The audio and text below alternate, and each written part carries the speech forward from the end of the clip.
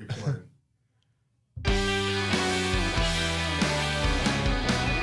Oh, we are in. Nice. This is fancy. This is my jam. Yeah. Fancy. Is that a camera? Full disclosure, first podcast ever. So that's a hard drop on the sound. That is a pretty hard drop. You could have maybe faded it in and out. Yeah, there's no time for that.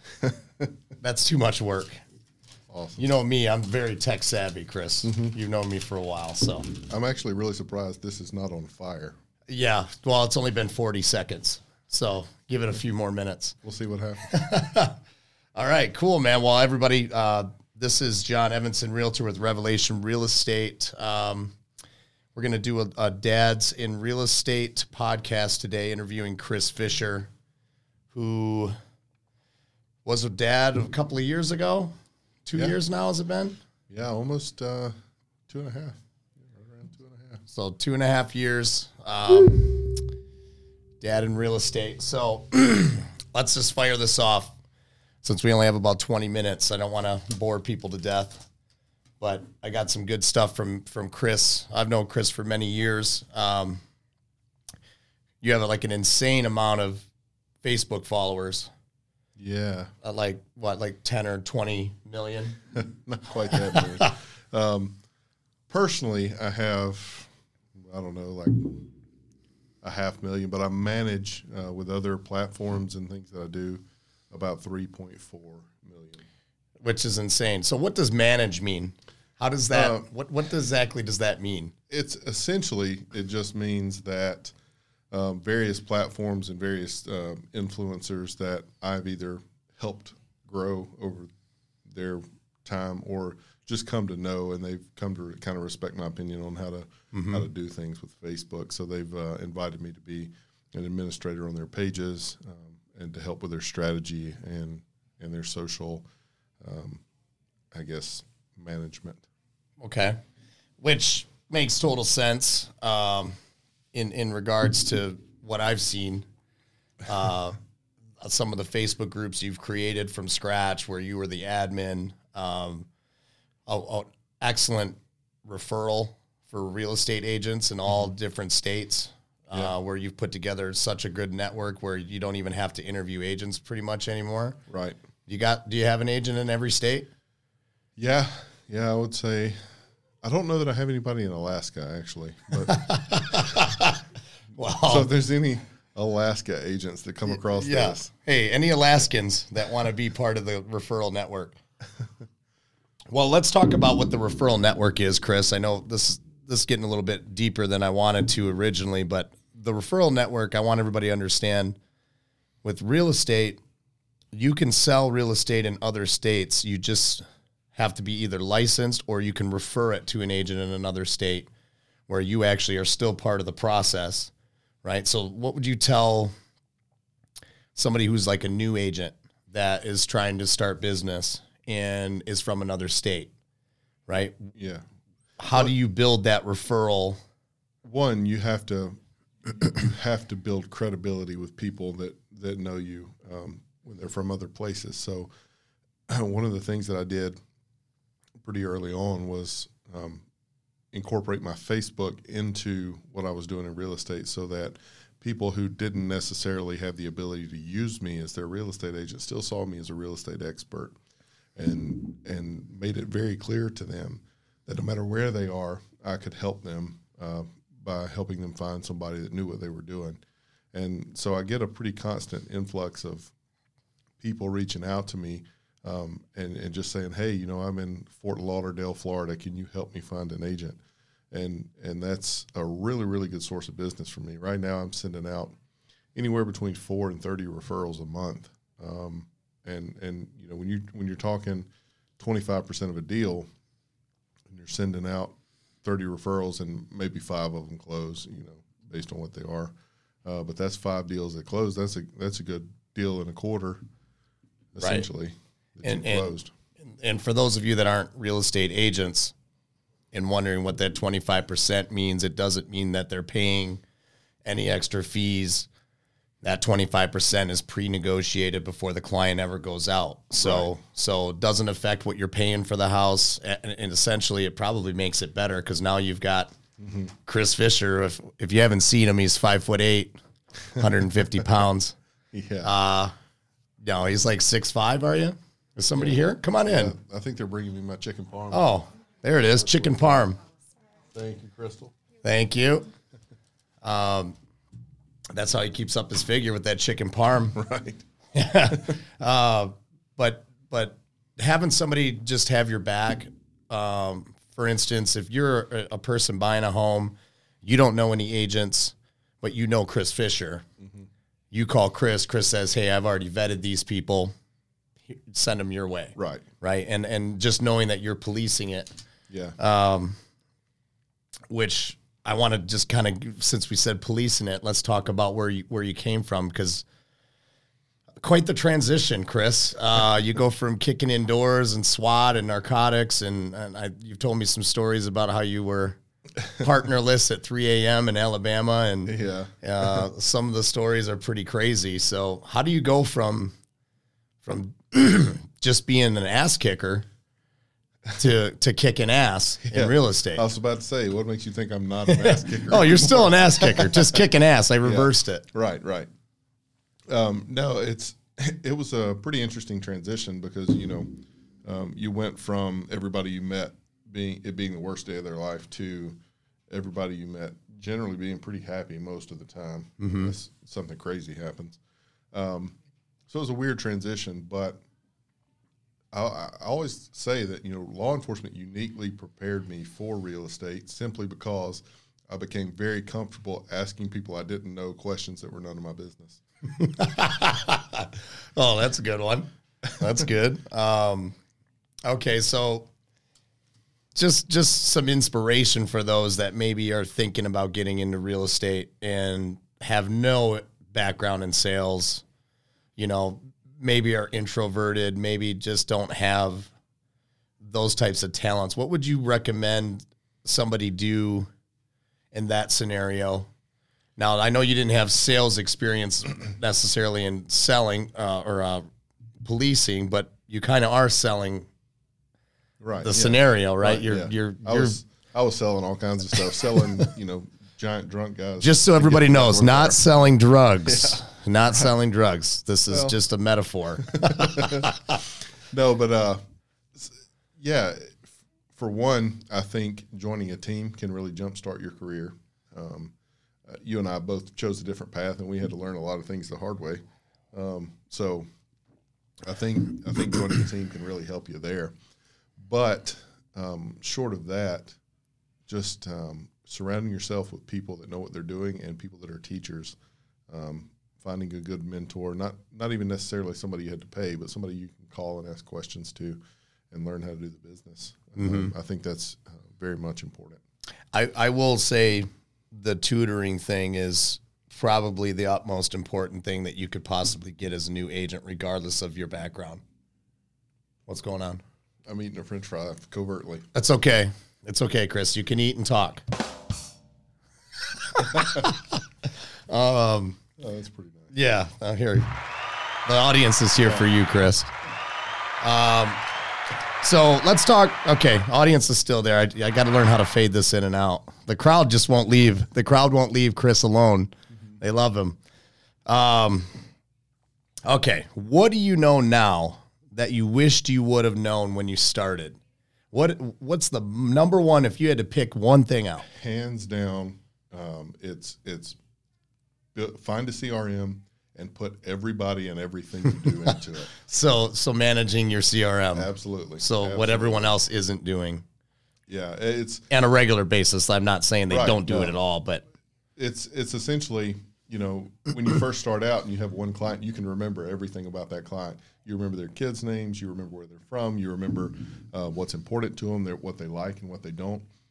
But when you're managing a database of 400, you can't possibly do that. So learn the practices early, put everything into your database. Right on. Wow, that's good advice. Just out of curiosity, Chris, what's the amount of your database right now currently? Well, it depends. In your CRM. Let's not count your Facebook groups and but let's just talk about relation management tools. So I try to keep it as tight as possible. I don't put leads, like old leads and stuff like that, are not in my database, or they're in a different part of my database. But the people that I actually manage, I keep a list of, about 400, somewhere in there, 300-400. Okay. I try to keep it pretty tight and purge people who I'm not in communication So you're with. not soliciting just every warm body that comes around that you get a phone and email from. It's much more than just plugging names in there. They need to have some credibility. So how do you make the list for Chris Fisher? How do you get into the CRM? Well, there are very different ways of doing real estate, and my particular way of doing is very relational. So for you to be in my CRM, you're somebody that I know that I'd recognize in the grocery store. You're somebody that I like. We've all done business with people we just don't like. Mm-hmm. I don't keep you in my database if I don't like you.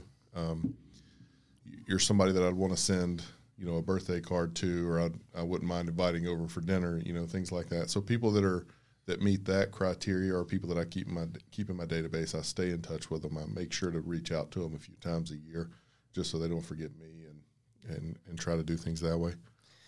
And I think that's interesting, Chris, because your follow-up, even if they're not clients, just being friends or part of a group, like you travel all over the place. Mm-hmm. You've got this, you were doing Homes for Heroes for a while. You've got Haley's Heroes, which is about a young girl that had leukemia or something. Yeah, she had diamond blackfan anemia, but she beat that. Now she has osteosarcoma. So has that been confirmed? Yes. So we're back at it. We got to go back to battle. Yeah, she's fighting again. They're actually going to amputate her leg in May to try to get it out. So, oh man, so we need to put a plug on Haley's Heroes so everybody can go. What's the website, or where can they donate, or where can they even get into and try to make a difference? If they will just go to Facebook and look up Hallie's Heroes, it's HALLIES, Hallie's Heroes. Okay. You can find it that way. Okay, good. Amazing story. Amazing young girl. The story's insane. I've been following it for quite some time, and I even signed up for the registry and all that stuff. And funny you should say that. So, she was looking for the bone marrow donor. I just talked to her people last week, and they told me that since she started at 7 years old, she started her own nonprofit with her mother, of course. Since that happened, she's 10 now. She has saved 97 lives. That's insane. I was a cop for 12 years, did a lot of amazing things. I have not saved 97 lives. Well, not directly, not that you know of, but hell yeah. But that is an impressive number, and just the fact that she's such a go-getter and she's got such a great attitude, and I can't even imagine. I don't even know. I know my wife's mom had leukemia, and she did the same thing, had the stem cell, and it was successful, and knock on wood, it's been cancer-free up to this date. Nice. But every couple of, twice a year, I think they go in and they get probed and checked. And I know it's always just a hard time because you just never know what's going to happen. Go ahead and smash that, dude. All right, what drives your curiosity, Chris? What is it that keeps you moving? What are you trying to get at? I don't know, man. What drives my curiosity? That's a really good question. I think in general, I'm just a curious person. I want to know how everything works, how to do everything. I'm never really satisfied. I collect hobbies. I don't. Woodworking is one of them, Yeah. which you've gotten quite good at. Well, I might add. I appreciate it. Yeah. Yeah. Since we hacked off your hand last time, remember? That was a very poor judgment on my part. It's the learning scars. Yeah. The hand still doesn't quite work the same It way. looks fine. You can't even tell. Right. Really, you can tell. But yeah, I collect hobbies, and I just constantly try to meet new people, do new things, and it kind of works out. That's awesome. And I feel the same. I think that's why we related so well. Mm-hmm. Those of you that don't know, Chris and I ran a team together for a couple of years. Still good friends. We both just had different paths that we wanted to take. So there's no bad blood there or anything. But just what we had when we were together it was like being one person. It was almost like being married. We had checking accounts together, and we paid our bills together, and we had an LLC together. Actually, you may have had more possessions than my wife did. But yeah, learning experience. And the curiosity thing to me is just, I can't ever get enough. I have to absorb. If I know how to do something, there's got to be a better way to do it eventually, right? And I think that's what keeps you moving all the time. And I think what's really driving success is when you realize that there is always a better way to do something, and you don't have to be the person to figure that's it out. That's a hard pill for a lot of people, right. Chris, to say, hey, you know what? I don't know what the hell I'm doing. Right. Yeah. You know, and finding somebody else that does know what the hell they're doing and then stealing whatever they're doing. Not stealing. Borrowing. Reappropriate. Yeah. Redistribute. Yeah. All right, Chris, what have you failed at? Come on. Let's get the list out. Yeah, let's get it out. I've always been kind of a serial entrepreneur. I've tried a bunch of different things. Some of them worked, some of them didn't.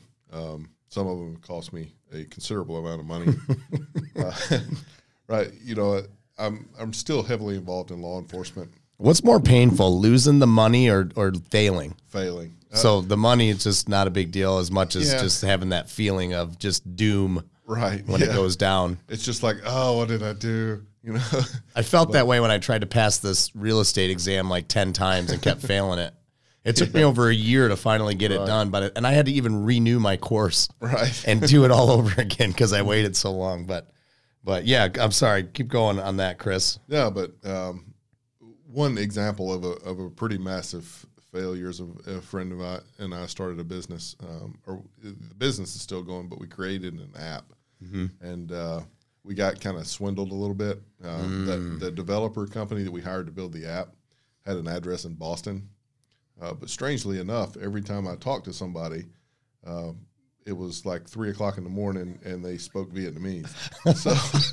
So either they're in a Boston strip club answering your calls, or they're not from the States. So it turns out that they were a Vietnamese company, and they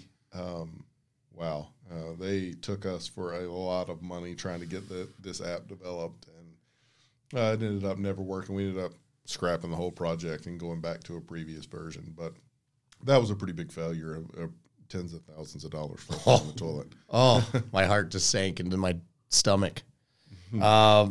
Failure is a necessary evil, right? Oh, how do you get to know what you're really capable of doing until you push it to that limit? Sure. So many people are, which brings me to my next topic, being part-time, full-time real estate designation, right? As an agent, I see a lot of agent-on-agent bashing for people that maybe have another job, or they're making a salary somewhere else, or they have benefits from some type of career they've been working in for 20 years. And people freak out when people don't just drop it all and throw it all away and say, well, I got to get into real estate. It's all or nothing. It's sink or swim. It's, we're either going through the rock or we're going to be in the rock. Yeah. So I'm curious to know what your standpoint is on that, because you've been on both sides. You were in the beginning, you came in, you may have had the best luck I've ever seen anybody get at an open house in December, when you might have been the only real estate agent that sold a house in December. Walked in and bought a house from you, right? And you were getting some early traction, and then it kind of tapered off, and you did get another job at a dealership. So obviously that was consuming a lot of your time, but how did you leverage that? How did you make that fit? Well, the dealership I didn't leverage. I was working like 70 hours a week at the dealership. That was a terrible decision. I just panicked. My wife, found out she was pregnant, and I knew that I didn't have any deals in the pipeline, so I panicked and took a job. That was another drastic overreaction. But as far as other stuff, I've always owned businesses. I own 4 now while selling real estate. You have to manage your time very specifically.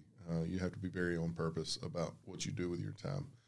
And then, so the stereotypical part-time agent could be anybody that's working another job or has another business, because essentially you're not working 40 hours a week. Right. And everybody has this idea that if you want to be successful, you got to work 40 hours. Now, You and I, we work like 80 hours a week, but it's distributed amongst many. It's almost like a portfolio where you don't put all your eggs in one basket and you're playing the heavy market, you're playing the stable market, and you're playing some easy. And I feel like if you're not agents out there that are struggling, specifically new agents, are listening to these people that are telling you you have to quit your job. Right. Well, I think one thing you have to consider is the success rate of people who don't quit their job, because there are a lot of people out there that can't really dial in and do the extra work that it takes to have a full-time job and be a real estate agent. Mm-hmm. But there are also those people that can, and I think a lot of companies tend to throw out the baby with the bathwater there, because they say you can't work for us unless you to go full time. I had 7 people turn me down. Yeah, right in the beginning, and the only one that took me was the one brokerage that basically was just cattle call. Yeah, they were hiring anybody that could talk. Right. So, I mean, that is crazy to think that somebody should just uproot their entire model at another job or career or salary position or a business and just go, oh no, you know what, if I got to go all or nothing in here. And I think that puts a lot of unnecessary pressure to make a sale on people that maybe aren't ready to buy or sell, right? Right. Because whose motivation are you really working on? Not to question any ethics or anything to do with agents. I'm just stating the obvious here. When you're struggling, you need to make your mortgage, you have to sell. Right. Now, yes, it will make you work harder, but it'll also escalate certain areas where maybe somebody wants to use you for 30 years, right? And buy a house every 5 years from you. But because the first experience was so rushed, you lost that pipeline. But people only see in the now. They don't see the residual.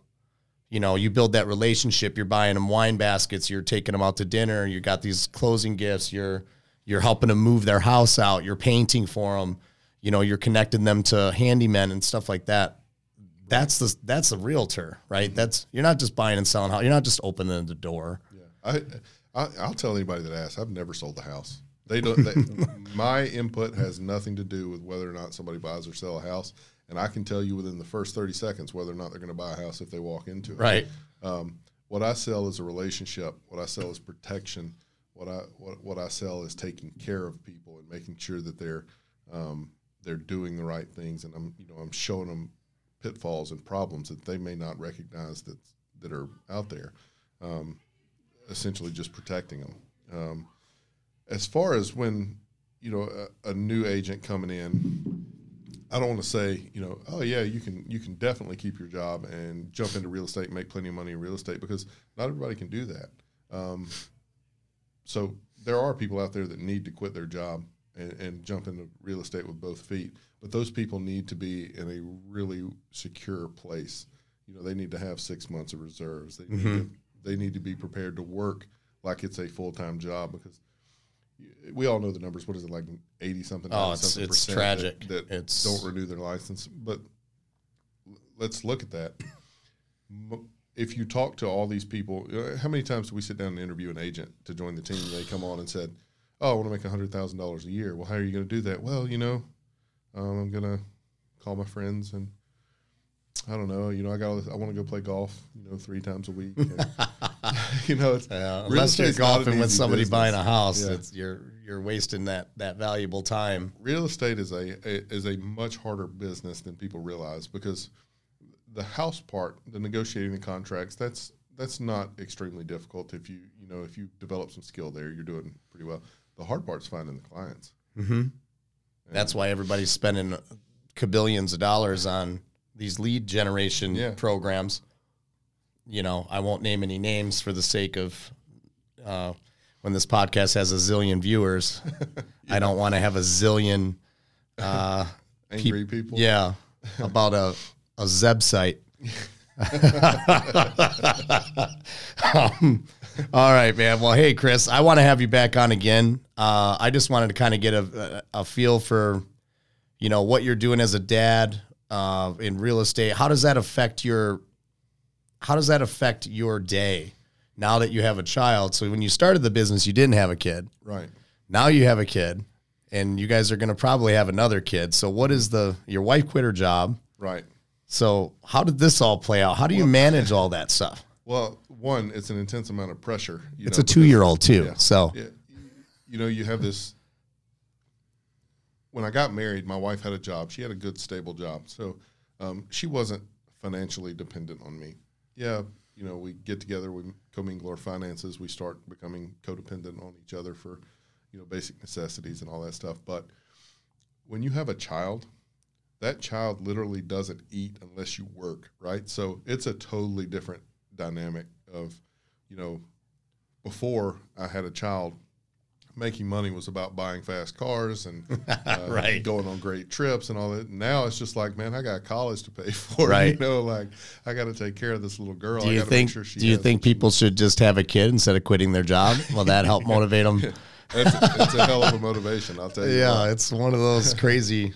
I don't know. We're really excited to have this Dads in Real Estate. I'm glad you're with us because you're just so good at connecting with people, and I want to do fundraisers and I want to get the community together. This is for agents anywhere in the Valley. This is lenders, title companies, investors, home inspectors, appraisers, whoever's in real estate, and just specifically focused on the dads so that we can do something different that maybe makes an impact. I don't know how big of an impact we can do. It isn't going to be Haley's Heroes, where you made such a significant impact over there, but what if we could put something together like that out here? You're putting a limit on yourself, man. Well, maybe. It's not myself though; it's the group. We have to all come together. And I'm going to tell you, buddy. When I started my different social media platforms, if you'd have told me that I'd reach 80 million people a week, I'd have told you were crazy. If you'd have told me that I'd raise $100,000 a year for charity and people, I wouldn't be able to. I'd be like, you've lost your mind. I've got a buddy that's been in business for 3 years, and he is knocking on the door of $1 million given away, being in business for 3 years. So there is no limit to this, man. This is a good idea you had. And I'm hoping that we can. You have a good heart, so Yeah, I'm hoping we could put something together where we can make an impact. I like to donate to charities and stuff, and I like to do things, but you can only do so much on your own. Yeah, and the power. I mean, if we even got this group to a couple hundred guys that are willing to go out and do things like, maybe home repairs or land maintenance of some sort in a big field of grass, or maybe a house is distressed, and we all come together. There's all kinds of different things we can do. Raising money, doing charitable events. We're going to do a poker night. So we're going to have that May 31st here at Revelation Real Estate at the Forum. Awesome. So we're going to have our own Dads in Real Estate section. It's open to the public. I believe you have to register to get in, but that's one of the events we're going to do, and it would be nice to just raise some money from that and maybe donate it. So, all right, we got to get going, but I'm going to give you a 60-second crash here to see if how fast you can answer and if they're funny or not. So, do you believe in aliens? No. Okay. Do you believe that we landed on the moon? Yes. Okay. Do you go to a bar, or what go-to bar or restaurant do you go to out here for barbecue? For barbecue? Yeah. Mr. Alabama. Southern barbecue. Bro, there's not one. I hate to tell you. Nothing out here? Nothing. You just don't eat barbecue anymore. I'll occasionally get some Famous Dave's or something like that. But actually, let me take that back. Joe's Barbecue in Gilbert. Yeah, Joe's is good. Joe's is legit. Okay, here's one. How many items a week do you buy off Amazon? Man. At least 7 or 8. Yeah. At least one a day. I feel like I sign in and I have anxiety if I don't at least buy one item. What's your best childhood memory? My best childhood memory, that one's easy. So I grew up poor. We've had this conversation before. My family did not have money. My dad worked 3 jobs to make $22,000 a year to support a family of 5, right? So we didn't have a lot. But I had always wanted a go-kart. Wanted one so bad. So when I was like 6 or 7, we were living in this rental house, and I came in on my birthday, and there was this. Do you remember those blankets from the 80s that were like kind of fuzzy and like weird colors? Uh-huh. Yeah. Yes. So we had a bright green fuzzy blanket, and it was just like laying in the middle of over something in the middle of the living room, and so my family couldn't. I mean, my parents couldn't even afford to like buy wrapping paper, right? Right. So I go over there and. They're like, "Hey, pull that off," and I pull it off, and it's a go-kart. Now it's old, it's beat up, like. But still, Man, just that seeing was the it. greatest thing I ever got, you know. And my dad, you know, God love him, he probably worked, who knows how much overtime to pay for that. But it was just amazing. It was so much fun, and I ran that thing in the ground. I tore it up. But That's awesome. It just goes to show you that, you know, no matter what you make, you know, you always make your kids happy somehow. So, all right, Chris. Well, thanks for sharing your story, man. I got to go get to work now. So I don't know what you're doing. We're going to have probably more beers today. And I like beers. yeah, absolutely. So I don't know if you're okay with your, hold on. Oh, your audience. They want to say goodbye. Standing ovation, Chris. All right. We'll talk to you later, John, thanks man. for having me, Dad's in bud. real estate, keeping it realtor. Check me out on YouTube.